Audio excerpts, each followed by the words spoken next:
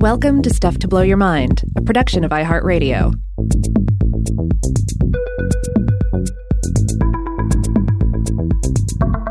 Hey, welcome to Weirdhouse Cinema. My name's Rob Lamb.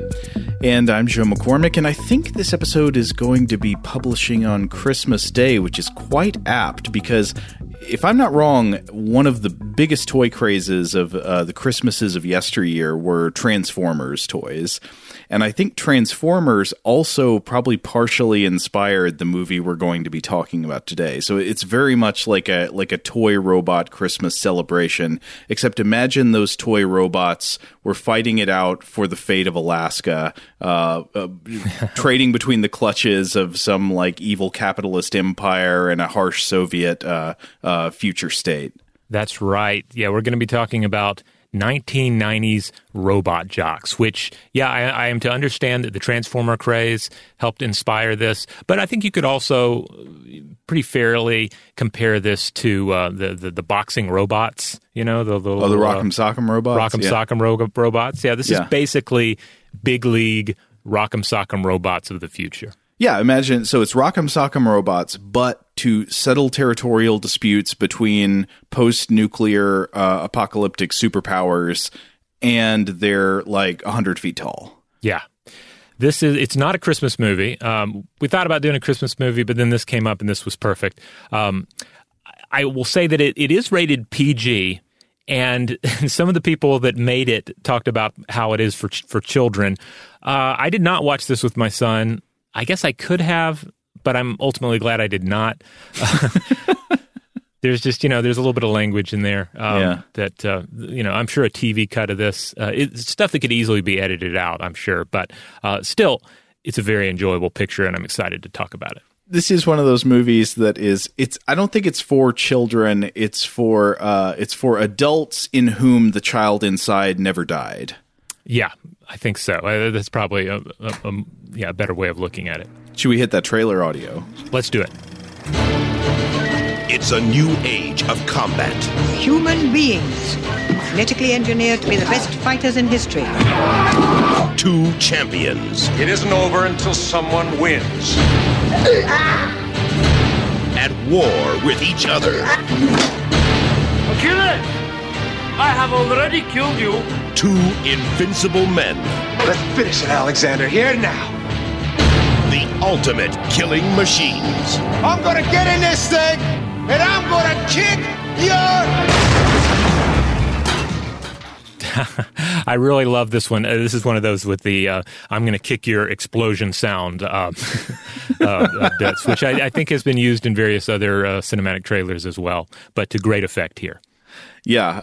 So this was actually directed by somebody you might not expect, by Stuart Gordon, who is mainly known for Lovecraftian adaptations. So this is not in any way connected to Lovecraft. This is a giant robot fight movie. That's right. And again, it is rated PG, which certainly some of Stuart Gordon's most famous works are not. He's probably best remembered for directing 1985's Reanimator and then 1986's From Beyond, both just wonderfully weird adaptations of H.P. Lovecraft tales that went off in their own crazy, fleshy directions. He also made a Lovecraft adaptation confusingly called Dagon, which came out in the year 2001, which is the name of a Lovecraft story, but it's not really an adaptation of that story. It's more an adaptation of The Shadow over Innsmouth, which is a different Lovecraft story. And that movie I remember kind of liking, even though I don't know if I would say it's good. Right. I remember at the time when I watched it, I remember thinking, well, this is not an accurate depiction of an H.P. Lovecraft story, but especially now, I'm kind of like, well, good. It went off in all these films. It's good that they went off in their own directions and became their own crazy, weird thing. Like, I think it takes place in Spain, and it's in modern day, and sexuality exists in it, that sort of thing. Yeah, I would say that's one of the major contributions that Stuart Gordon's Lovecraft films, and also the work of Brian Yuzna, who he worked with often.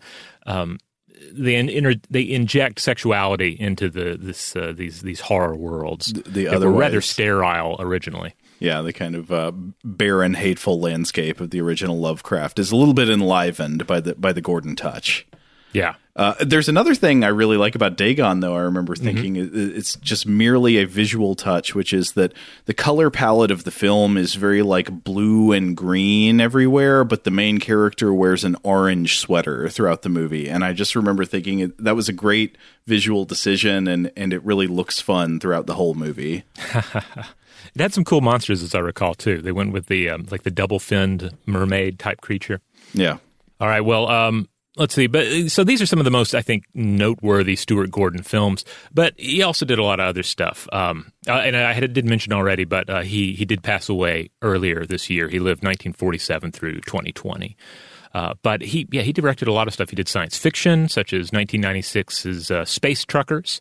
And with Brian Yuzna and Ed Naha, he created Honey, I Shrunk the Kids for Disney. They were the original creators, and they have script writing credits on that project and any subsequent project. So when you see the next Honey, I Shrunk the Kids reboot or what have you, you're going to see their names again.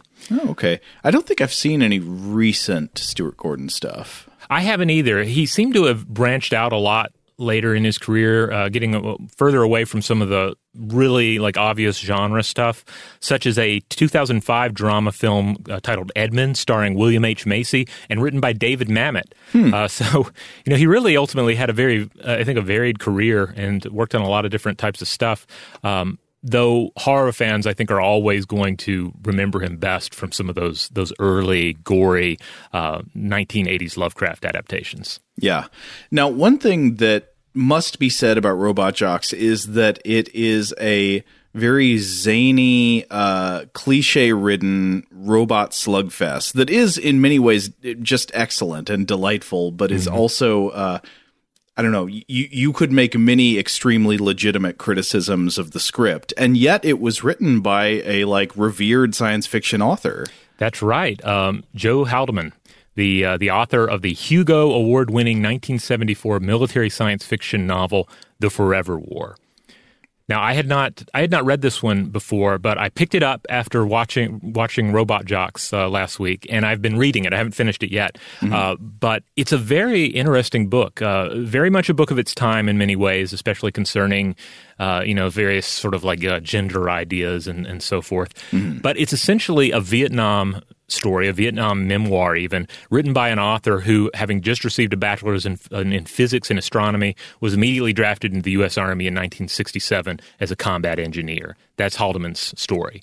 And he was subsequently wounded, received a Purple Heart, and the Forever War seems to reflect all of this, except dealing with futuristic warriors cast into armed conflict in a distant star system, a slew of different star systems against an unknown alien enemy.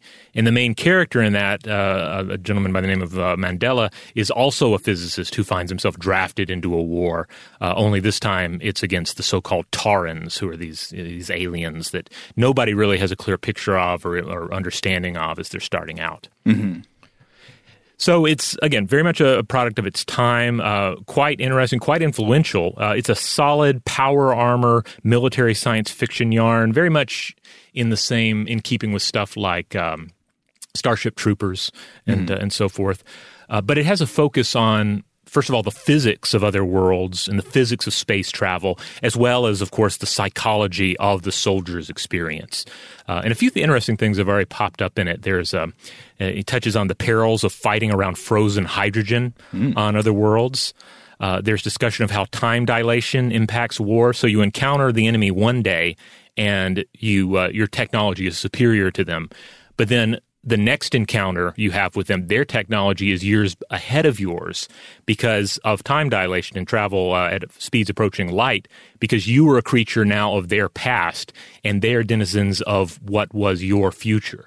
That's very interesting. So every time you travel to meet your opponent, they get a leg up on you because they have more time to prepare than you do. Yeah. So that's really interesting. It gets into the use of hypnotic suggestion to invoke xenophobic hatred in soldiers.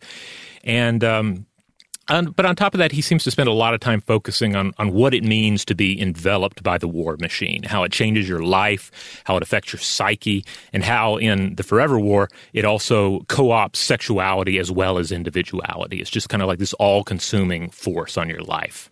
This is interesting because I feel like what you're just talking about comes through maybe not so much in the original novel, but in the Paul Verhoeven movie adaptation of Starship Troopers. Yeah. I understand that the Forever War is often brought up as kind of a counterbalance to the largely pro-war narrative of the original novel Starship Troopers, which I have also read, but I honestly don't remember much about it other than some of the cool power armor battles that were going on in it. So how do Haldeman and Stuart Gordon get teamed up to make this ridiculous robot slugfest movie? All right, so apparently what happened is, let's say Haldeman wrote this book, and it was a huge success and critically acclaimed, and Haldeman and Stewart ended up chatting with each other and working on putting together a film adaptation of the Forever War.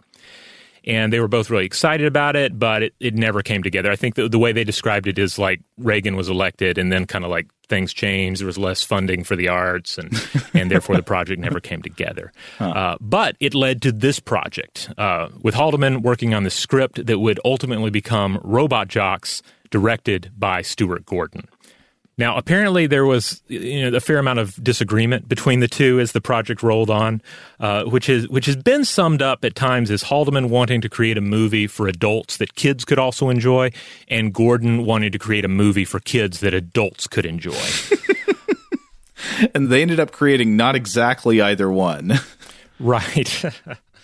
Yeah, it's kind of a hybrid of the two, which is, again, perfectly enjoyable, but it's more of a film that the inner child and the inner adult can both enjoy or kind of fight over. Yeah. So here's a bit from Haldeman's blog where he talked about this.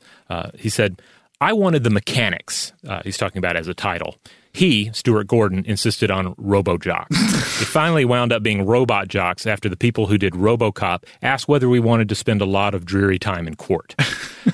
I would try to change the science into something reasonable. Stewart would change it back to Saturday morning cartoon stuff. I tried to make believable, reasonable characters, and Stewart would insist on throwing in cliches and caricatures. It was especially annoying because it was a story about soldiers, and I was the only person around who'd ever been one. In fact, he was right and I was wrong, but it wasn't until we were actually shooting the movie that became clear. That's interesting. I mean, you can absolutely feel this tension in the movie when you watch it, because it will alternate between moments that almost kind of actually work as thoughtful science fiction. There will be like moments of dialogue that are kind of thoughtful and interesting, and then it just immediately like throttles back into hilarious, absurd, cliche sci-fi mode. Yeah, you can get whiplash at times from it because you're like, oh man, that was really beautiful. And then something else happens, and you're like, well, that was goofy. But then again, like I started thinking, I tried to sort of divide these two possible films in my head, and I was thinking, all right, what if this character was played by a different actor, and it was more of a serious role? It was more of a soldier role, like Haldeman would have written. Maybe you bring in someone like Michael Ironside to play him instead of a cartoon cowboy. We'll get to that in a bit.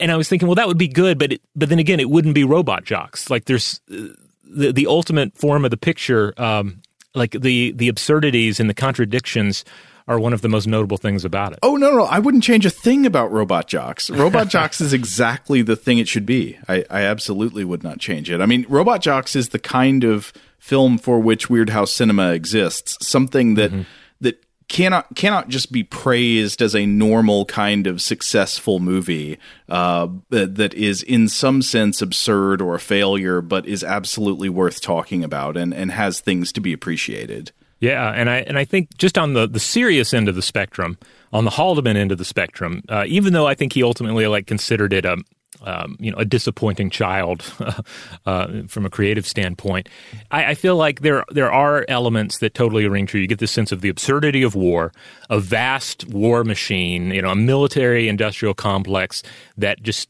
sucks everything in, and in this film, co-ops reproduction. Yes. So, yeah.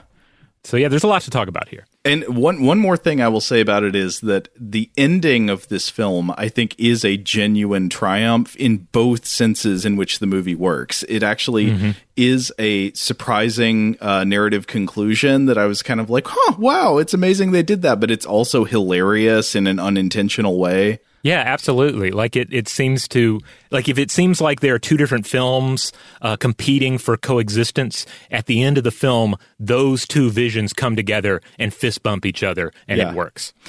So maybe we should talk about the cast. All right. Well, our main character in this is Achilles, played by Gary Graham. I think a lot of people will recognize Gary Graham out there. He's been around for a long time. The main place I knew him from, due to all my time watching the Sci-Fi Channel back in the day, is that Graham was on the Alien Nation TV series. He played Detective Matt Sykes on that. I don't know what I recognized him from, but he looks like a sort of combination of other existing actors, so that kind of helps him seem very familiar. To me, he was a three-way, if they made it, of Scott Glenn, Mick Jagger, and Billy Bob Thornton. Put those three in a blender, and that's him. That's him. And I don't know a lot about him and his work, but in this particular film, he does a good job. I have no complaints about his acting. He's perfectly serviceable as the lead in an action film. I would say his name, Gary Graham, is so close to the name Garrett Graham, who, of course, was in Chopping Mall and who played Beef in Phantom of the Paradise. And this movie could only possibly have been improved by swapping him for Garrett Graham. Oh, that would have been interesting. I feel like Garrett Graham would have had to lean into like a sleazier version of Achilles. Like he just has he has a natural sleazy aura in a lot of the roles that he has. So Achilles is the hero of the movie, and he is the titular robot jock. He is one of these pilots who drives around these giant mech robots and fights it out. And I guess we'll get into more of the plot mechanics and setting when we do the full plot breakdown. But imagine this guy we're talking about like sitting in the pilot seat of a giant mech warrior. Yeah, and he is the best. He is the best robot jock that this particular faction has at their disposal. Right. But there are some up-and-coming robot jocks who maybe could rival his greatness, and probably the most promising of them is a young robot jock named Athena. Right, and she's played by Anne-Marie Johnson. She was on the In the Heat of the Night TV show that I mainly remember as being a show that my grandfather watched all the time, and I don't think I ever watched. But Anne-Marie Johnson, she's been around forever. She's done a lot of work, and I understand she's also been heavily involved in the Screen Actors Guild. Oh, okay. So, a major name, especially if you're an actor, you probably are familiar with her. Now, I think there are a couple of roles that really make this movie by adding in a level of cartoonishness that I think clashes with whatever serious thing Haldeman may have been going for. And I would say that the one of the two main super cartoony characters is the villain of the film, Alexander, who is, I think, supposed to be Ivan Drago from Rocky IV. Yeah, you get a strong sense of that. He is our Russian villain, our Russian Superman that fights, I should say, in this giant mech that has an amazing design, but is interestingly less human in form, less humanoid compared to the mech used by our heroes. So even though it's not, I forget what the factions are even called, but it's not called the U.S. versus the Soviet Union. This is supposed to all take place after warfare or a comet or something that's wrecked the world. There was a nuclear war. Yes. There was a nuclear war that wiped out huge parts of humanity. And then after the nuclear war, your two main superpowers, which again are just apparently basically the United States and the Soviet Union, but the United States is called the Market and the Soviet Union is called the Confederation or the Confed. That's right. Yeah. So these are the two main factions. But yeah, they're essentially the U.S., future U.S. versus future Soviet Union. And this particular robot jock played by Paul Koslow, who lived 1944 through 2019. He was a German-Canadian actor who was in a lot of TV back in the day, but also some key 70s cult films. He had a supporting role in 1971's The Omega Man. Oh, okay. Which is a wonderful film. Yeah. His Russian accent in this is so awful. Every time he talks, I couldn't stop laughing. It's on the level of he like meets up his opponents in the bar for a drink. Why is that happening, by the way? We should talk about that when we get into the plot. But so he and Achilles are drinking at the bar together, and he's like, "Your drink, it makes me think of blood." Yeah. Yeah, I mean, again, he was German-Canadian. He did, and this is not his natural accent. I had to look him up because he's been in some other like key films, like The Vanishing Point from 71. Okay. I was looking at something that claimed to be his reel on YouTube. And yeah, he seems good in things, but he's never using a Russian accent except in this film, where it comes off as a Saturday Night Live or World Wrestling Federation level of believability. Yeah. Yeah, he would be like a wrestler called the Czar, played by a guy from New Jersey. Now, that being said, he's very fun in this role, but that accent is not believable. I literally think the one I just did to make fun of it was better than the one he uses in the movie. Okay, but then we got to get to our other main cartoon character from the movie. This one is the character of Tex Conway, played by an actor named Michael Aldridge. Yeah, oh my goodness. So this character, Tex Conway, he's our hero's trainer. He's his mentor. He's a former Robot Jox champion in his own right who won some key battles in the past. But, man, he is a rootin' tootin' Texan stereotype with a cowboy hat, but a futuristic jumpsuit. Yeah, so imagine he's Buck Strickland in a red and white jumpsuit talking about, you can't get the lasers calibrated. And he specifies that he was a former, like you say, he was a former robot jock himself, like one of the greatest that ever lived, and that his jockeying, his robot piloting won the area of Kampuchea, which I guess is Cambodia, for the market. So you got to imagine, okay, they're capitalists now, and it's all because of Tex. Yeah. He also reminds me of the rich Texan character from The Simpsons. Yes, that pops up from time to time. Yeah. So it is a very cartoony role, but a richly enjoyable role. It's every time he's on the screen, it's wonderful. And Aldrin himself is an actor who was just a regular TV player back in the day. Like you scroll through his IMDb page, and it's just everything that was on television with some notable titles to call out, like Murder, She Wrote, Dallas, of course, The A-Team. He was on that miniseries V.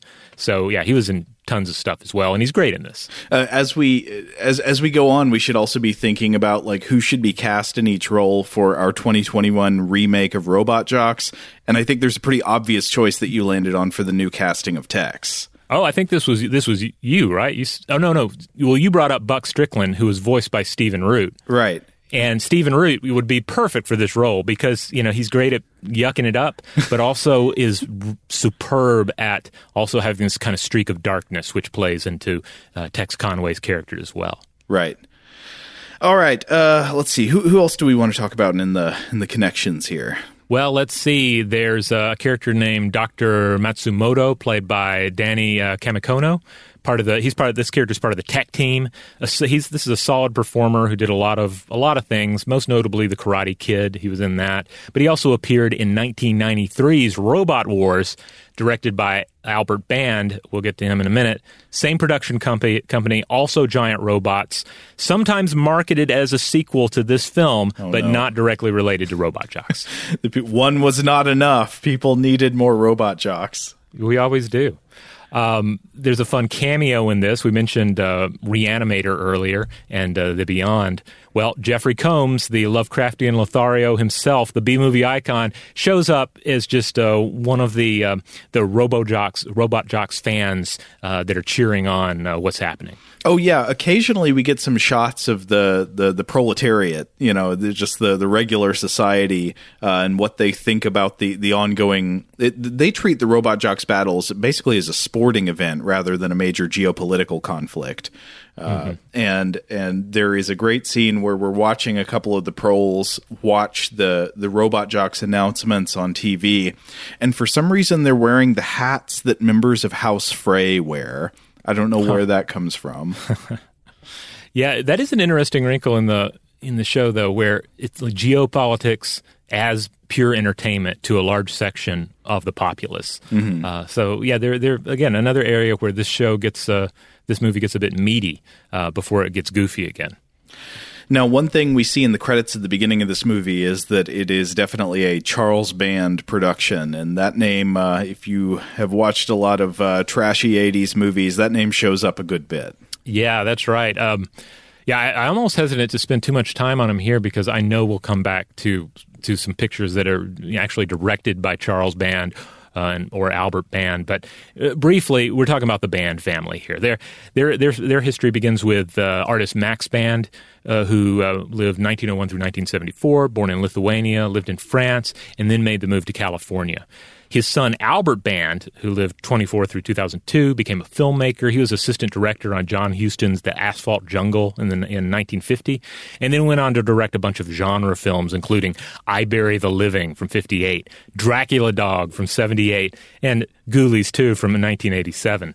So he's already B cinema loyalty, but then his son is Charles Band, who, again, we've mentioned before on the show, he's the man behind first Empire International Pictures that put out Robot Jocks, and then Full Moon Features. And he directed some really awesome 80s and 90s sci-fi horror films before going increasingly in the evil bong direction,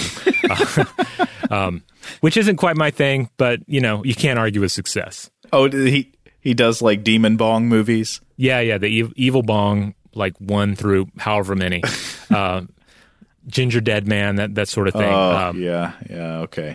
But I can't stress enough that his earlier pictures are often a lot more serious and are really interesting. We'll definitely come back to something Charles Band directed in the future.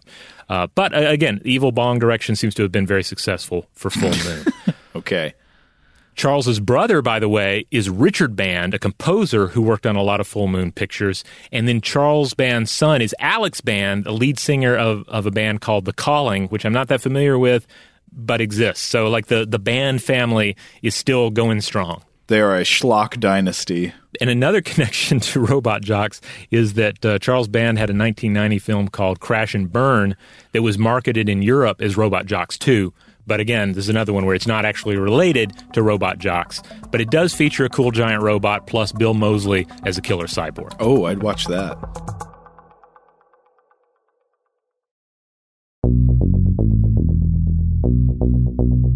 Now, one thing I will say about this movie that I do just totally unironically enjoy is all of the robot fights, including, I think there's some stop motion animation, and I think there's probably also some like people in suits, some puppetry. I get the feeling that both are at play at different times. I could be wrong about that, but whatever they were doing, I really enjoyed the robot effects. Like they it's not like they look realistic. They don't, but they're that kind of non-realistic, highly stylized, great old school practical effects that I just adore. Yeah, absolutely. And so it's not surprising that you have you have at least a couple of big names in this. One that stood out was this guy Steve Berg, who was a conceptual designer. He went into work on the art department on a number of big films, big sci-fi properties like Chronicles of Riddick, Alien 3, Leviathan, The Martian, Interstellar, Prometheus. Oh, Leviathan. You've seen Leviathan, right? We've talked about it. Yeah, that's right. We've talked about it on the show before.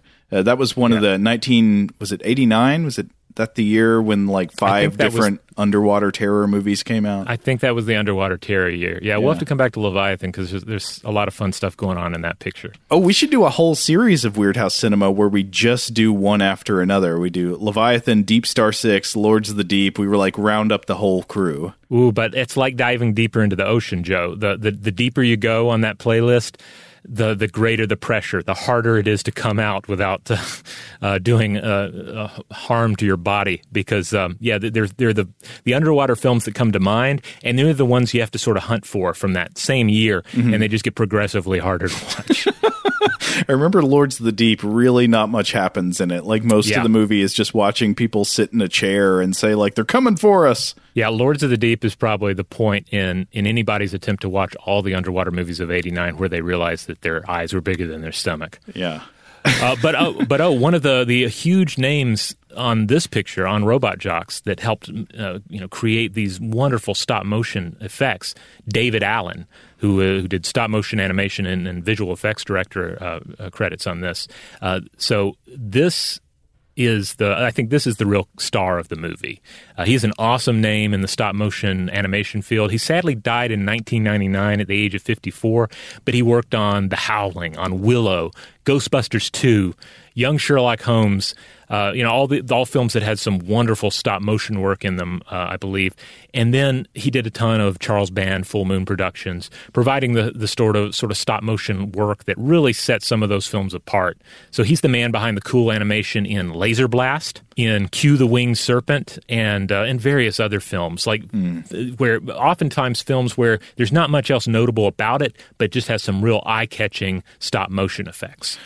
Yeah, I would say that's probably true about Laser Blast, except that Laser Blast is pretty funny. Q the Winged Serpent, that's a little bit different. I mean, that's got that Cohen energy. Like, there's a pretty fun script underneath that one, in addition to the great stop motion effects. Yeah. So when David Allen died, he was still working on a picture called The Primevals. And it was never finished. And this was going to be just like an old school stop motion animation fest. But he died before he could finish it. But around 2017, Charles Band announced that it would be completed and released in 2019. And I think that got pushed back to 2020.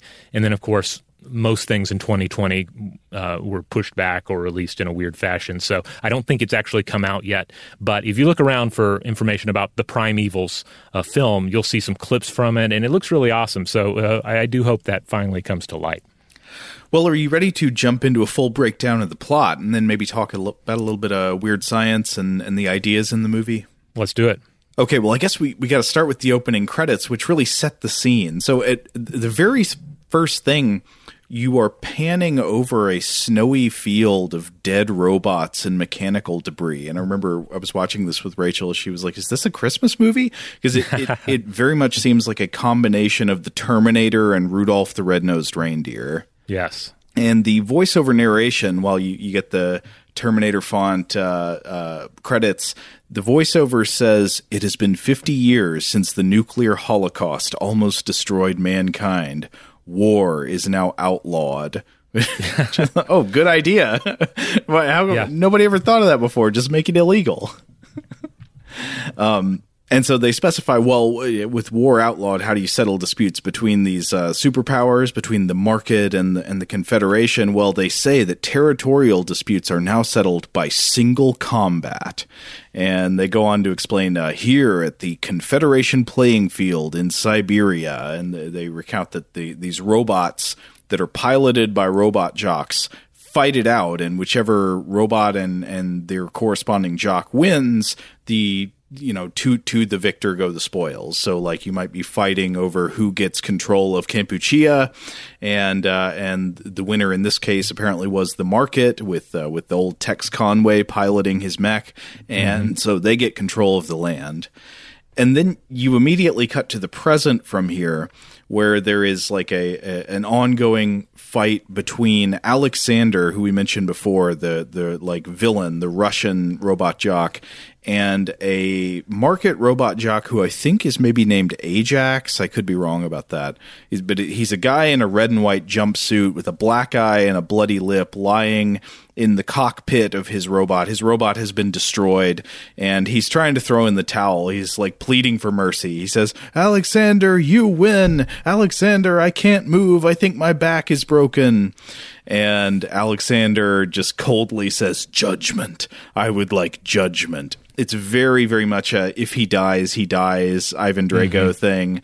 And then he just stomps on him. He uses his robot to stomp on Ajax and kill him. And it's victory for the Confederation. Fun behind-the-scenes fact is that I believe that the stop-motion animation we see in this opening encounter was actually originally test footage that was used to convince Charles Band that they could make the picture. Oh, that's interesting. So maybe that's why it's in a different setting than the rest of what goes on in the movie. Mm-hmm. So the battle is a victory for the Confederation. I'm not sure exactly what they're fighting over in this case. And again, Ajax is like, "I yield, mercy." And Alexander's like, "Too bad." And he just smashes him.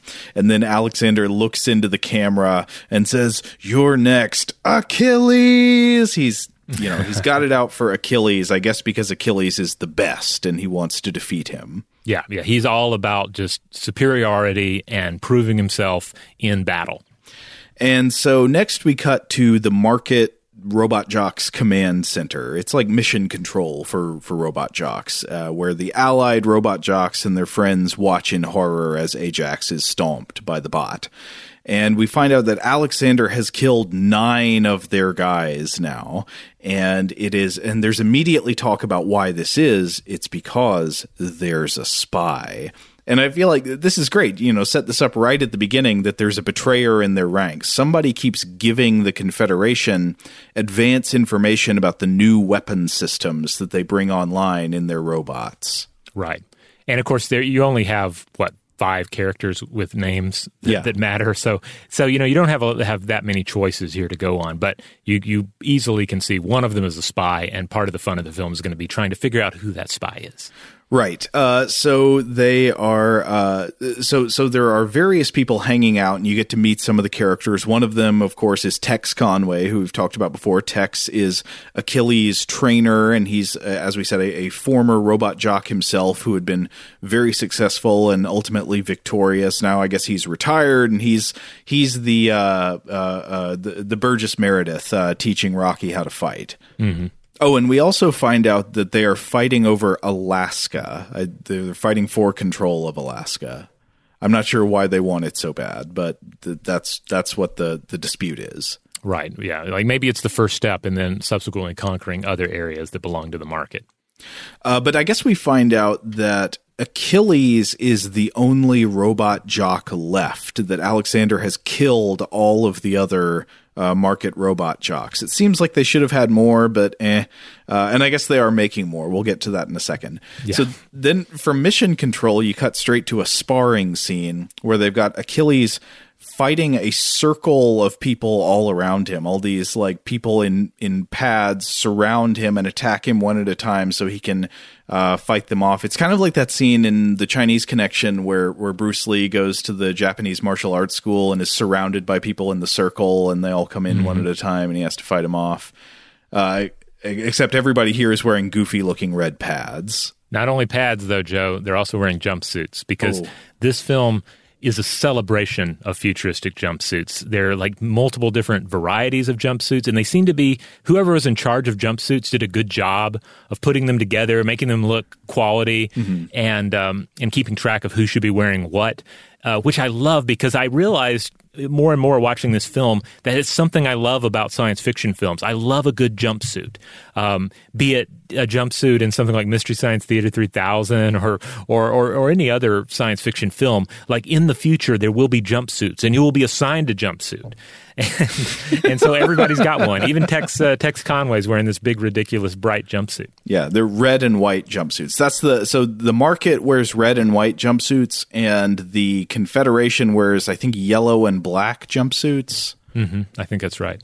So we see Gary Graham, the Achilles, fighting all these people, and he does quite well, except there's one fighter who really puts up a good fight against him, and it turns out that this fighter is Athena, who at first I thought her name was Pathina, the way they were saying it. But we find out that a lot of these fighters, or maybe all of them, are something. This is, again, something I couldn't understand what they were saying at first, but it becomes clear. They are what the characters refer to as tubies. In this scene, Tex makes his prejudice against multiple types of people clear. It's clear that he does not like tubies, and he also states his opinion that women will never be jocks. So there will never be a woman robot jock. Yes. He also doesn't seem to like Japanese people. Yes, Tex is just full of prejudices. Yeah, and so you're wondering, what are these tubies? Why doesn't Tex like the tubies, and what are they? Professor Laplace shows up, and I love her. She is all business.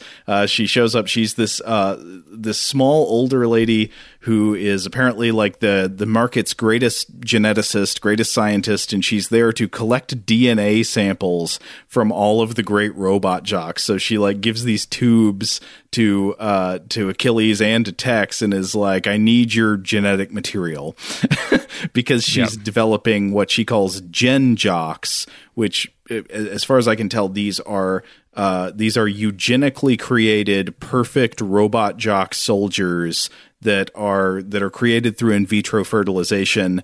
And there's a tubie race in this movie. The people they're calling tubies are these people who are a product of in vitro fertilization, which they regard in the film as this like bizarre futuristic thing, even though it was already being done at the time the movie was made. Yeah, it's in it. So first of all, not a lot of detail is really provided about how they're supposedly doing this. Like, are they growing tubies at the rate one would actually create, breed new people through a process like this, or is there some sort of sci-fi speeding up of the process? Yeah. Is this Boys from Brazil, or is this Attack of the Clones? I can't tell. Well, the way it seems like in this movie, the concept of tubies is invoked because it sounds futuristic. It's almost as if it's being written about by someone who didn't even know what was actually involved. I'm not sure. Right, yeah. Like, on one hand, on the Haldeman level, I think it works perfectly as this idea that, like, the military industrial complex ends up absorbing, co-opting reproduction itself. You know, like that makes sense within his seeming worldview of the military engine. But yeah, it also harkens to a time when there were a lot of headlines and a certain amount of fear mongering and even moral panic about the idea of test tube babies. Yeah. So perhaps some of our listeners remember that hysteria, because I feel like we see less of it now specifically. Yeah. I mean, I think this movie is weirdly projecting into the future a kind of temporary irrational stigma that arose from culture at a particular time, like in the late 80s or early 90s. Yeah, because again, what test tube babies refers to is in vitro fertilization, and in vitro means within the glass. But the process doesn't actually take place in a test tube, but rather in a petri dish. The egg is fertilized in a petri dish, and when it is 3 to 5 days old, it's transferred to a uterus. And today, this is mainstream, granted expensive, but it's a mainstream reproductive choice. The term itself, however, this is interesting, test tube babies, was coined in the 1930s to refer to artificial insemination. Huh. So in both cases, we can just taste the moral panic regarding some sort of new reproduction trend. And in both cases, these are things that for the most part quickly became normalized. It is also interesting that there's like a brief gag in the film about just the idea of sperm donation as well, as if that in and of itself is this ridiculous, like, yuck it up kind of scenario. Yeah, Tex goes like, you ain't using my DNA to make no tubies. How? Yeah, that's exactly how it went. So, yeah, anyway, another case of science fiction doing what science fiction often does, but it certainly seems a bit silly now given the mainstream acceptance of IVF. Yeah. But the tubies remain a major theme in the film, and as I said, Laplace announces to everybody that there is basically a tubie race between the superpowers, and each one is creating their own robot jock super soldiers, and so there's like a constant escalation back and forth. Mm-hmm. Let's see. So we meet some of the tubies, and man, if you watch this movie, they will say the word tubies until it loses all meaning. There is just so much talk about tubies in this movie. But we meet some of the young soldiers, and of course Athena, the one we were talking about earlier, who's a major character in the film. And then we see Alexander doing a threat video for Achilles. It's kind of like those wrestling promos where the wrestler would come out and say, like, next week I'm going to destroy you in the cage. But then after that, we get a view of the populace at large, just people hanging out in the street watching on big public TV screens the ongoing saga of the robot jocks conflict. And so this is where we see the dudes in the House Frey hats, but also most people we see in this movie who are outside at any point are wearing masks, which was kind of strange to watch this year. I don't think they're wearing masks for any disease control reason. My best guess is that, so it's part of the setting that the world they live in is after a nuclear war has taken place. So my guess is it's supposed to be that there are radionuclides everywhere and that the masks are to help prevent people from inhaling radioactive particles. I don't know if that would be effective in reality, but I think that's at least the reason that they're shown wearing them. Yeah, it is interesting to watch that this year because so many films and TV shows I've watched this year, I'm just constantly thinking to myself, why are they standing so close to each other? Why is no one wearing a mask? As illogical as it is to expect that in a film from 10, 20 years ago. Right. As opposed to out in the normal world where it is perfectly reasonable to expect that. So it's coming down to the big fight, right? It's going to be Achilles versus Alexander. So we see Achilles get into his robot, and it's like getting ready for a rocket launch. There's like a launch platform, and there's all this staff getting everything ready. He's wearing his jumpsuit and his helmet, and everybody, instead of break a leg, they say crash and burn. That's the good luck saying. And in fact, they specify in the movie that it is bad luck to say good luck, just like in a theater. Mm-hmm. While we were watching it, Rachel made some good joke. She said something like, we call it the Confed play. Might have gotten that wrong on the delivery. But anyway, Achilles gets into a giant Optimus Prime. And of course, there are a bunch of kids who call Achilles on a video phone before he goes into battle. I think they're his brother's mini children. Or his brother-in-law, maybe, his sister's husband's. Anyways, so a bunch of people call him on a video phone, and they wish him good luck. And then so he goes into battle, and then we get one of the first big, like, full stop-motion animation fight scenes. We get to see what the robots do when they fight, and I love the effects in this scene. You get these they sort of like go down the list of trying out each of their weapons on each other. Like they're like, try that new green laser pair. And this scene I thought is just great. Like it's not like it looks realistic, but that's not the point. It looks excellent. And I have to say, the animation style that they use, the stop-motion animation and the suits as well, they create a very clunky sort of movement, which I think really works well in the film because we're used to seeing some giant robot battles in more recent things like the Pacific Rim movies and so forth.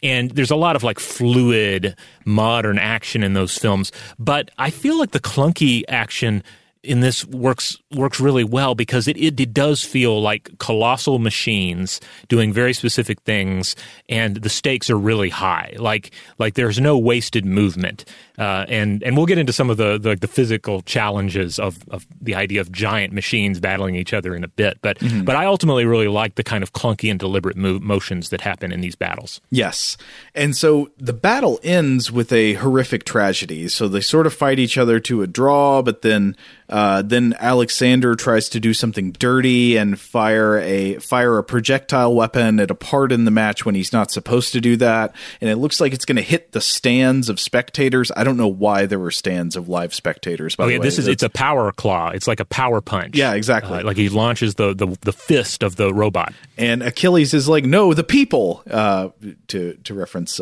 Superman 4, he goes, "No, the people," and he dives in front of it before it can hit the stands, but I don't know. I guess he should have anticipated this. The power claw hits him and knocks him back, and he falls on the stands, crushing tons of people and killing them. And there is...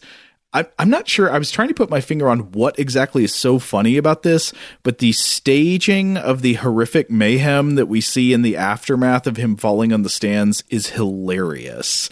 There are all these like bloody bodies all over the place, but for some reason it looks so funny. And I think maybe it's because the bodies are all kind of like perfectly evenly spaced apart from each other. It just looks staged in a really funny way. I didn't get that as much, but I was thinking, I don't think the boy needed to see this, so it's best that we didn't watch it. One kind of neat bit of trivia about that scene, though, is apparently audio from it was used in the creation of the Nine Inch Nails track "The Becoming" off of the Downward Spiral. Okay. Which I'd never picked up on that before. But as it turns out, like that album, as much as we might think of the Downward Spiral as just, being this industrial, deep gothic, phallic-oriented, plunge into the psyche, it's ultimately a celebration of science fiction films from the day, because you've got samples from Robot Jocks, but also from THX 1138, from Leviathan, Angel Heart, Texas Chainsaw Massacre, Alien, The Elephant Man, and Sorcerer. The truck movie? Yeah, the truck movie, the remake of Wages of Fear that had the awesome, just amazing Tangerine Dream soundtrack. You had me at Leviathan. So next thing in the movie, we get to see what their international criminal court or whatever it is looks like, and it's just dudes in referee outfits, which like. So these referees are now settling international disputes. Who appoints them? Where do they come from? I don't know. I assume it's supposed to be some sort of United Nations type thing. But yeah, they have this cool floating vehicle, this like hovering referee vehicle that they use, which is pretty cool. Mm-hmm. But they're wearing literally the black and white stripe referee outfits, and but they're like justices. They're like judges presiding over a trial in which both sides are presenting arguments about why they technically won this match, in which a bunch of people got crushed. And it turns out the referees decided is inconclusive, and there will have to be a rematch in 1 week. And of course, Alexander loves this. He cries out in the trial. He says, "Yes, 1 week, I kill you dead." And Achilles is very sad because he does not want to fight anymore. He says, "I did my contract. 10 fights. That's it." So he's like, "I won't do anymore. I retire." And Alexander calls him out. He says, "Coward, you lost your nerve." Well, he's also really torn up about all the people that died when his robot fell into the stands. Right, yes. So I think it's understandable. Like, he's like, "I'm done. I don't want any more of this. Let the Tubies handle it." And the Tubies, of course, are like, "Yes, let us in there. This is all we've been raised to do." Oh, they're so excited. The Tubies are loving it. One of them is going to get to fight. So one of the Tubi boys says Achilles is a coward for retiring, but Pathina is not having it. She stands up for Achilles, and Athena is like, "He's not a coward." And then we get an argument with the market commissioner, I guess. He's like Achilles' boss. I'm not sure exactly what he's supposed to be, but he's in charge of the robot jocks for the market side, I guess. And he tries to argue. We get like squabbling over what the contract means. He's like, "You haven't actually finished your contract because you didn't finish 10 fights. The last one was inconclusive, and it isn't over until someone wins." And then Achilles responds, I don't know what this line means. He responds by saying, "You sound like one of your damn Tubies." What is the meaning of that? I don't know. I guess it's just that the Tubies are utterly indoctrinated into this idea of warfare. Okay. And like the new generation has raised for it and knows nothing else, and just in a way, it's kind of like they represent like youthful vigor for and almost innocence before the battle. Mm-hmm. And of course, he is the veteran. He's been through it. He's come out the other end, and knows that warfare is horrible. Right. So I guess the next thing that we get to is this really amazing scene. It's like there's a dance party in a bar that includes Tex dancing with a woman, and it's hard to describe. You just need to see this scene. It's like the scene in Message from Space where they have their cantina equivalent. it is a party that must be witnessed. Yeah, it's a fun cantina scene. And so while this dance party is going on in the background, Achilles, now depressed, is in the bar getting blackout drunk. He's doing this thing where he's drinking the alphabet. So he's going down the alphabet, drinking a drink for every letter. And I think he's made his way to J, and the bartender suggests a julep. Whoa, wow. This is an interesting concept that I kind of glossed over watching the film.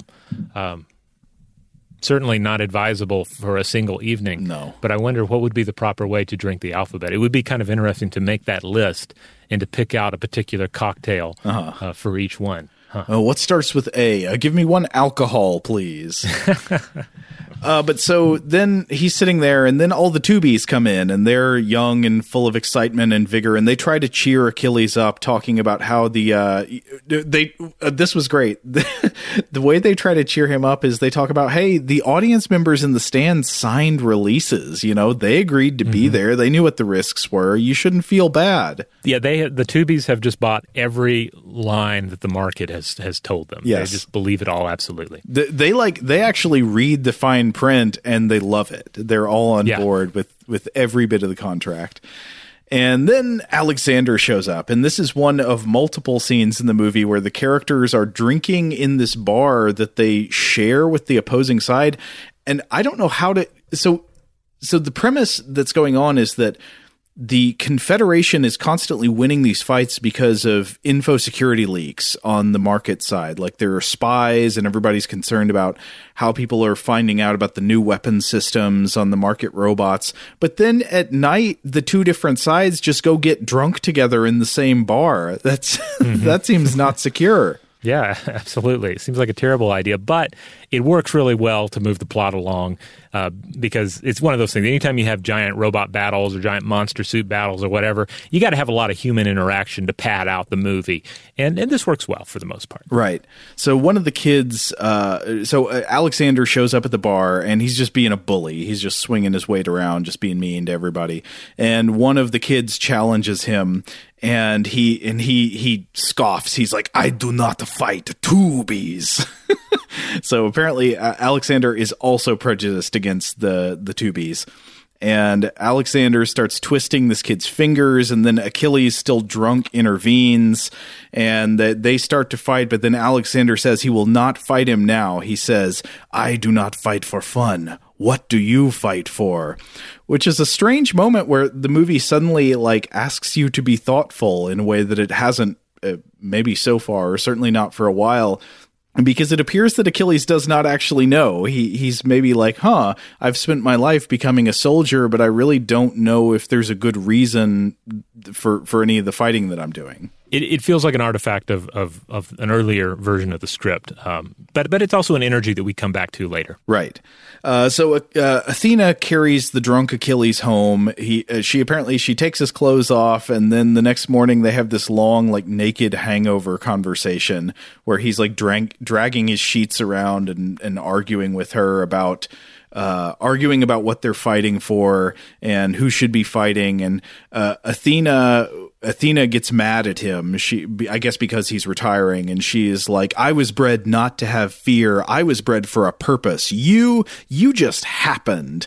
And so it's clear actually that the prejudice kind of goes both ways. Like the tubies apparently disdain non-tubies because they exist for no particular reason. Yeah, just random existence. Yeah. So it's interesting. There's a fair amount of cool world building going on in this film. Yeah. And so she's like, one of the things in the scene, I think, is she's trying to figure out what are the secrets of how he always won his battles. And he's like, "I don't know. A lot of it's just luck." And she doesn't like this answer. So she gets really mad at him, and she says, "I wanted to learn the secret of the great Achilles, but you just talk about luck and fear. There's nothing you can teach me except how to lose." So there's another scene where we see the youngsters training. They're doing their tubie exercises, and Tex reiterates to Achilles. He says for the second time, "A woman can never be a robot jock." Yeah. He's again the old-fashioned attitudes of Tex here. Yeah. So Tex is quite the sexist, and he makes it clear over and over. But this does not discourage Achilles from retiring. I think maybe he's trying to talk Achilles into staying on. He's like, "Look, you're the only one who can do it." But Achilles retires anyway, and he becomes a civvy. So you see him just suddenly going around the city. He's not at mission control anymore. He sees a mural on a wall somewhere, I think, that has his picture on it, and someone has written the word coward, but misspelled. It's coward. Now, how do you know that's not just how they spell it in the future, Joe? That's true. Spelling changes over time. That's a very good point. It's just like how in the future the word jocks, plural, is spelled with an X instead of CKS. Yeah. But so now the market's got a problem. Achilles, their greatest warrior, has retired, so they've got to put one of these tubies in the robot to fight Alexander. So they go through some rapid tubie training, and the way this shakes out is that Athena and the other tubies have to climb the aggro crag. There's this big rattling jungle gym of death, and they're all fighting each other to get to the top first and climb through this hole in the ceiling, and Athena is victorious. She is the greatest of the tubies, so she's going to become the new jocks, and as a newscaster declares, she is the first female robo-jock. But Achilles, now at home, sees this on TV, and he's like, "No, I can't let her go into battle." So he goes back to Jock's control, and he's like, "I will be the Jock." And he trains with Tex, and then there's a scene where Dr. Matsumoto and Tex begin to argue about how to best keep the new robot system a secret from spies. Dr. Matsumoto has taken measures to keep it secret in a way that Tex does not approve of.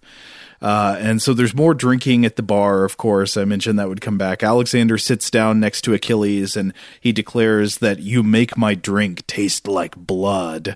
I was thinking, is that an expression? What does that mean? Do you know what he's getting at there? I can think of no way that makes sense. Yeah. Unless, because is he saying? I can't tell if he's saying it in a way where he's like, "My drink is better because it tastes like blood," or is it worse because it tastes like blood? It's really hard to get a read on what exactly floats Alexander's boat here. Yeah. So we're ramping up to the final confrontation between Achilles and Alexander, but then before that, there is a great scene where I think maybe we shouldn't reveal what happens, but there is a confrontation about who is actually the spy on the market side who's been leaking the new technology secrets to the enemy. There's a great showdown there that has some good dialogue in it, actually. Well, some like good dialogue that changes almost mid-sentence to become hilariously cliched. Yeah, it's punctuated by hilarious cliches, but has some nice lines in there. Yeah. So it's a very interesting scene. And, of course, the spy is revealed. But we won't spoil it for you. We're not going to tell you who the spy is. But then, anyway, so Athena comes to Achilles' room the night before the big battle, and you think maybe this is going to pan out to be like a love scene, but instead she tricks him and shoots him with a sedative and locks him in his apartment because her angle is, "No, I will be the robot jock. I will fight Alexander." I don't mean to harp on the film because the film looks great, and I love the way the sets look. I love the props. I love everything. But in this scene, when she uses an injector gun on him, it's fairly obvious that in the wide shots she's using a hot glue gun, yes, like a hot glue gun that's been painted silver. Yes. And then on close-ups, it's like an actual injection gun or something that looks far more believably like an injection gun. So it's just something interesting I noticed. It didn't really take me out of the film. And again, I don't want to harp on it like this is like, the cheapness of the movie, because for the most part, it looks wonderful. The effects budget went mainly into the robot battles, I think. And jumpsuits, too. Yes. Jumpsuits and robot battles. Yes, but I think you're right. In the close-ups, it's a regular prop gun, so it makes me wonder why they couldn't use a regular prop gun in the wide shots, too, but in the wide shots, it's 1,000% a hot glue gun. Yeah, maybe something that changed pretty late in production. Yeah. So anyway, the next morning, Athena goes in to take Achilles' place inside the robot. She's got her visor down so nobody can see who she is. She's pretending to be him, and she's going to go do the fight herself. Meanwhile, Achilles escapes his apartment, and he runs to the battlefield, and we get this final showdown. And I don't know how much we should say about the final showdown or how exactly to talk about it, but it's a pretty great robot battle that involves flying into space, and different interesting weapons get deployed. I don't know. It's a lot of fun. Yeah, I mean, there's one. I will spoil one weapon that they use. That is the bolo saw, which I remember from watching part of this I think probably on Sci-Fi Channel back in the day. But even in the rewatch, it was just a wonderful moment because I've never seen a sci-fi weapon quite like it. Mm-hmm. It's this device that like shoots a chain around the limb of another robot, and then that bowload chain like locks into place, allowing rotary motion of the chain. So it works kind of like an inverted chainsaw then to saw off the limb of an enemy robot, and it's wonderful. It's great. I'm surprised it's not. I don't know that I've seen it ripped off in any subsequent giant robot movie or anything, but they should because it's a fabulous weapon. Yeah, totally.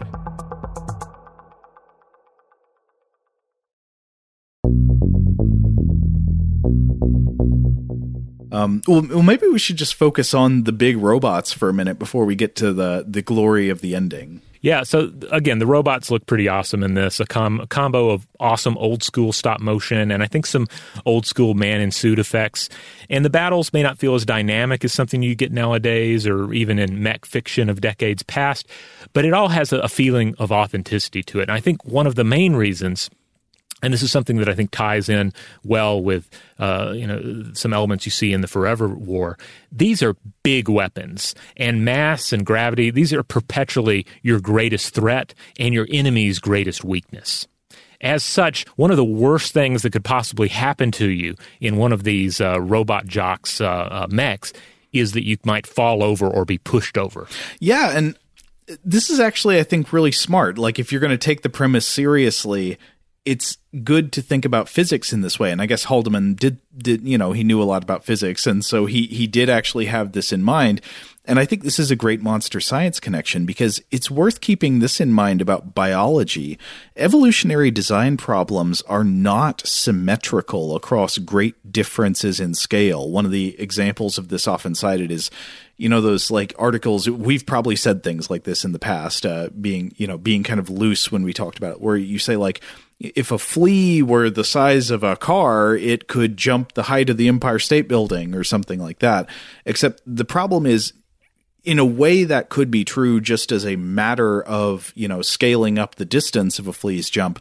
But it's also not literally true because if a flea were the size of a car, it wouldn't be able to do that anymore. It's like athleticism would not scale up proportionately. It's because it's the size it is that it can make that jump proportional to its body length. So depending on the size of your body, you actually face vastly different threats and different constraints from the physical world. And one of my favorite examples, which I think people rarely think about, is the amazing difference that body size makes when you're thinking about the dangers posed to you by water. So there's a classic article by the great scientist J.B.S. Haldane, who was behind a number of extremely important biological concepts in the 20th century. He wrote this article called "On Being the Right Size," and this is a paragraph that I remember when I first read this. This really did blow my mind. So think about this. Haldane writes, "A man coming out of the bath carries with him a film of water about 1/50th of an inch in thickness. This weighs roughly a pound. A wet mouse has to carry about its own weight of water. A wet fly has to lift many times its own weight, and, as everyone knows, a fly once wetted by water in any other liquid is in a very serious position indeed. An insect going for a drink is in as great danger as a man leaning out over a precipice in search of food. If it once falls into the grip of the surface tension of the water, that is to say, it gets wet, it is likely to remain so until it drowns. A few insects, such as water beetles, contrive to be unwettable. The majority keep well away from their drink by means of a long proboscis." So it's amazing to think about how like getting wet doesn't bother us at all, but for much smaller animals, because of the difference in like the mass of your body and the strength of your muscles compared to the surface area of your body and the properties of water at that scale, water could be like this horrifying slime that takes a grip on you and like you can't get away from. Mm-hmm. But a lot of these asymmetries, not all of them, but a lot of them are based on the force of gravity and the ratio of surface area to mass as an object gets bigger. And this brings us back to the robot jocks. So to read a section from that same J.B.S. Haldane article, he's talking about the dangers of falling, what falling is as a threat to animals of different size. Quote, "To the mouse and any smaller animal, it presents practically no dangers. You can drop a mouse down a 1,000-yard mine shaft, and on arriving at the bottom, it gets a slight shock and walks away, provided that the ground is fairly soft. A rat is killed. A man is broken. A horse splashes. For the resistance presented to movement by the air is proportional to the surface of the moving object. Divide an animal's length, breadth, and height each by 10. Its weight is reduced to 1,000th, but its surface only to 100th. So the resistance to falling in the case of a small animal is relatively 10 times greater than the driving force." And I think this would absolutely be the same kind of concern if you were considering mech battles. So if you were to have something like the auto-loader in Aliens, you know, like these roughly slightly bigger than human-sized mechs, fighting in those things would be entirely different a proposition than fighting in these 100-foot-tall or 200-foot-tall giant robots, where in the case of the larger robots, gravity itself is an immense threat to you. Like, just falling over will very likely destroy you. So yeah, in this film, you do get the impression that most of these robot jocks battles end when the first combatant is knocked over or made prone. Like, it seems like most of the time there's no getting up from that. Right. And it's interesting to think about, like how did they get here? How did they get to the point where they're basically each battling in a skyscraper on legs? Yes. And I'm guessing there would have been an arms race over time. So maybe they started smaller, like just kind of like power armor sort of a situation, maximize the individual for one-on-one battle. But then over time, like, what do you do? Do you start getting bigger suits? Like, my suit's bigger than yours and has bigger weapons, so now you've got to get bigger too. And so now we see, like, the end results of that, where the combatants are absolutely as large as they could possibly get, and are, you know, and they have all of these weaknesses based on that size, but there's just no scaling back at this point. Yeah, that's interesting. It's almost one of those, like, prisoner's dilemma type problems where, like, the incentives for the individual are different than the incentives for, like, both parties when they look at things together. And if you could just get them both agree to scale back down, that would be better for both. But you can't get them to agree to that, so they just keep getting bigger.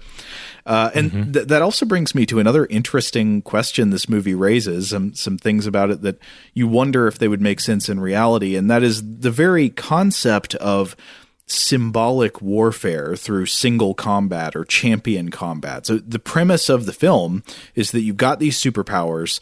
They are in violent conflict with one another, but they can't go to war. They don't go to war on the whole. Instead, they pick one person from each side to get in a robot, fight it out, and then the winner gets whatever it is they wanted. Yeah. It works in this film, and of course, you also see this in mythology, when mythological characters are used to embody whole nations or peoples, etc. It does remind me a bit of something that we discussed in our Stuff to Blow Your Mind episodes on the Ant Wars earlier in the year, where we talked about the various tournament battles that you see in ants, but also in certain small armed groups. Historically, in human civilization, and the idea here being, like, if you don't have large armies that are combating each other, sometimes it makes more sense for a select few individuals to engage in sort of less high stakes combat, to sort of feel each other out, to see which way the battle would go, and then act accordingly. But in these cases, we're still not talking about one soldier fighting one soldier, champion versus champion. Right, and this brings us back to something that we also talked about in the Ant Wars episode, which are these models. Again, these are not perfect descriptions of what actually happens in battle, but they are somewhat accurate descriptions for modeling casualties in conflict, and they're known as Lanchester's square laws and Lanchester's linear laws. And so the main idea there, it's more complicated than this, but the main idea is that as you approach a situation that is a war of all against all, so the more your battle resembles something where any soldier can engage any other at any time, so maybe like a shooting war, as it approaches that instead of the type of battle where one soldier can only fight one other soldier at a time, so a big series of duels, as it becomes more of a war of all against all, then then the advantages provided by having superior numbers go up not just in a linear way, but in a squared way. So that having superior numbers is much more important than having better individual fighters in a war of all against all. And so, and that's because like the force with superior numbers can quite quickly reduce the numbers of the other forces so that they can't really put up a fight of any kind. And so anyway, in a world with technology that enables, a war of all against all, like a basic shooting war scenario, the side with superior numbers is almost always at an extreme advantage. And that makes me think about how it's hard to imagine in a modern context with modern technology that champion warfare would ever really emerge unless it were like imposed by an outside force. Like, for champion warfare to be the way that you would settle geopolitical conflict, it would require the side with numerical superiority to agree to the champion warfare and to say, yes, we will honor the outcome of this duel. But champion warfare necessarily improves the odds for the weaker force and hurts the odds for the stronger force. So why would the stronger force agree to it? Yeah. If in this film, if the referees were aliens representing, say, a technologically advanced species that could just simply wipe out either side without thinking about it, like that would potentially make more sense. Yeah, but it does. Well, but I was going to, in that case, though, why not just have a trial where like you argue about who actually has the correct claim to the land rather than people just both say they want the land and you settle it with a fight? I wish I could have seen more what Haldeman had in mind for this, like what his read on it would have been, Because, I mean, certainly it worked. There's the symbolic level at which it works, but I wonder what the world-building arguments would have been.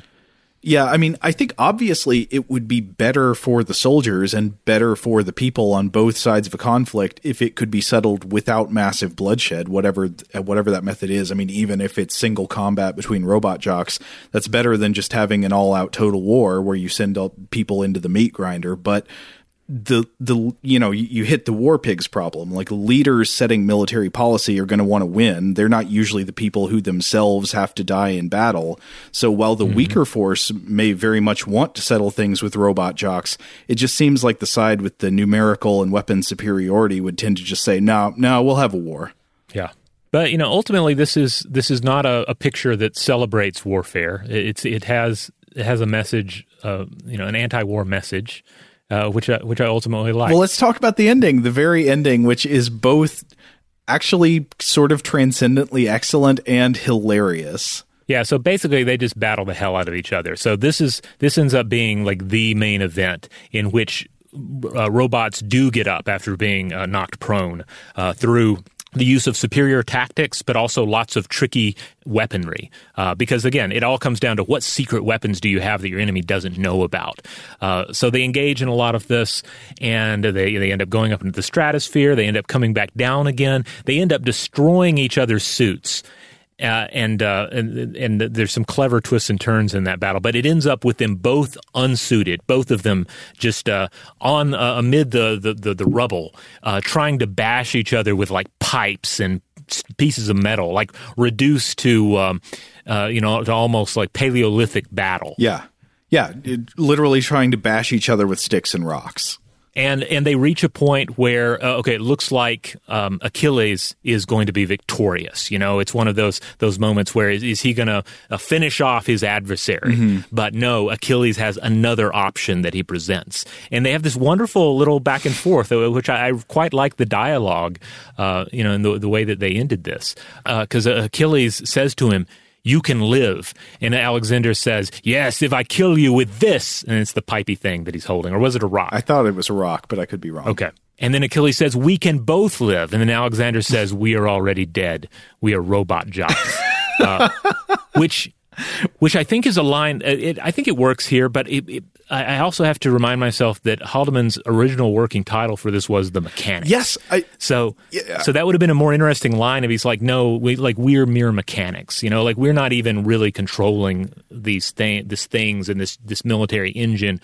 We're just caring for it and making it run. Right. I mean, in a weird way, it's an exchange that it, with a little bit of like verbal tweaking, could have been very powerful, and is in some ways powerful.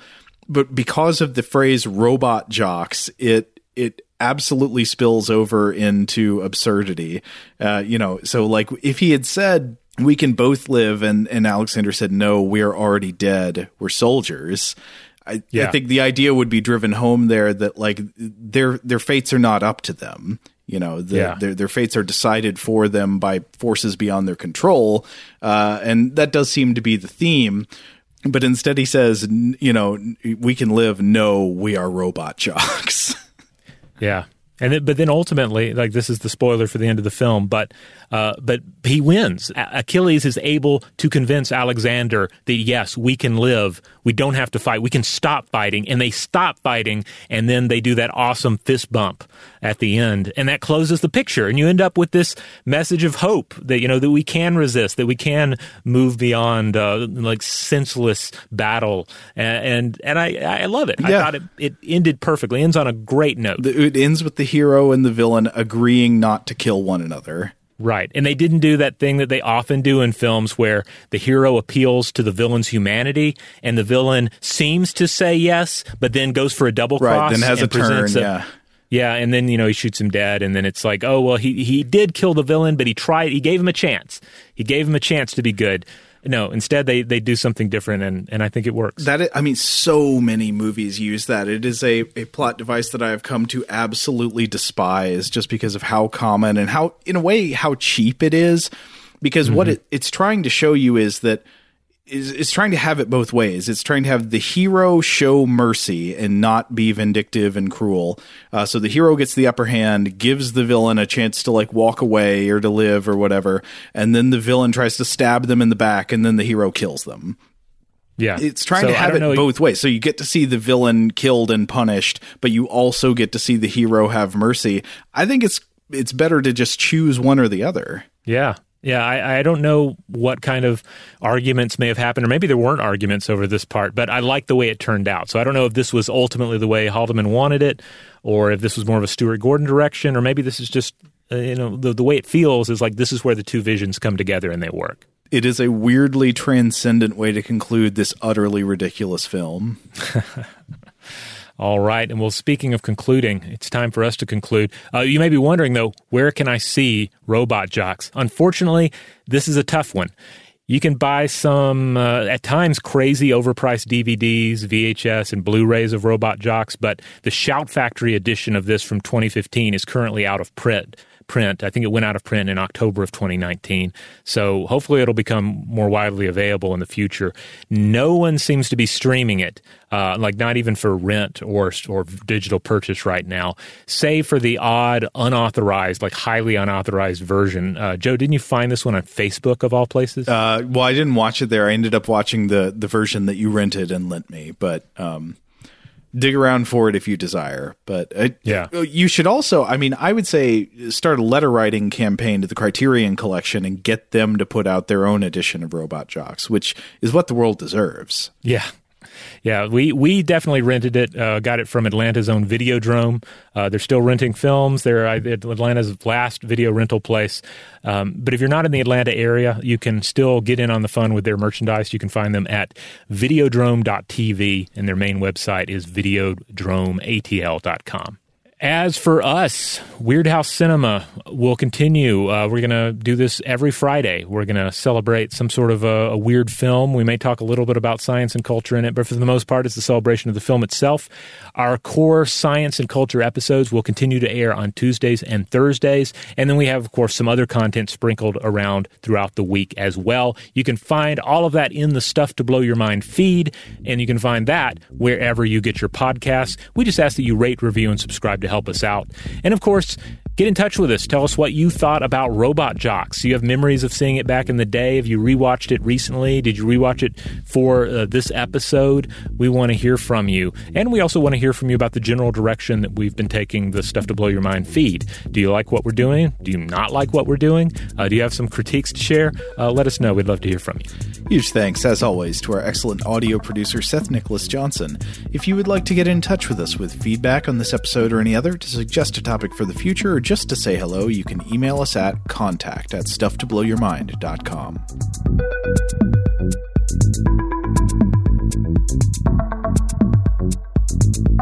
Stuff to Blow Your Mind is a production of iHeartRadio. For more podcasts from iHeartRadio, visit the iHeartRadio app, Apple Podcasts, or wherever you listen to your favorite shows.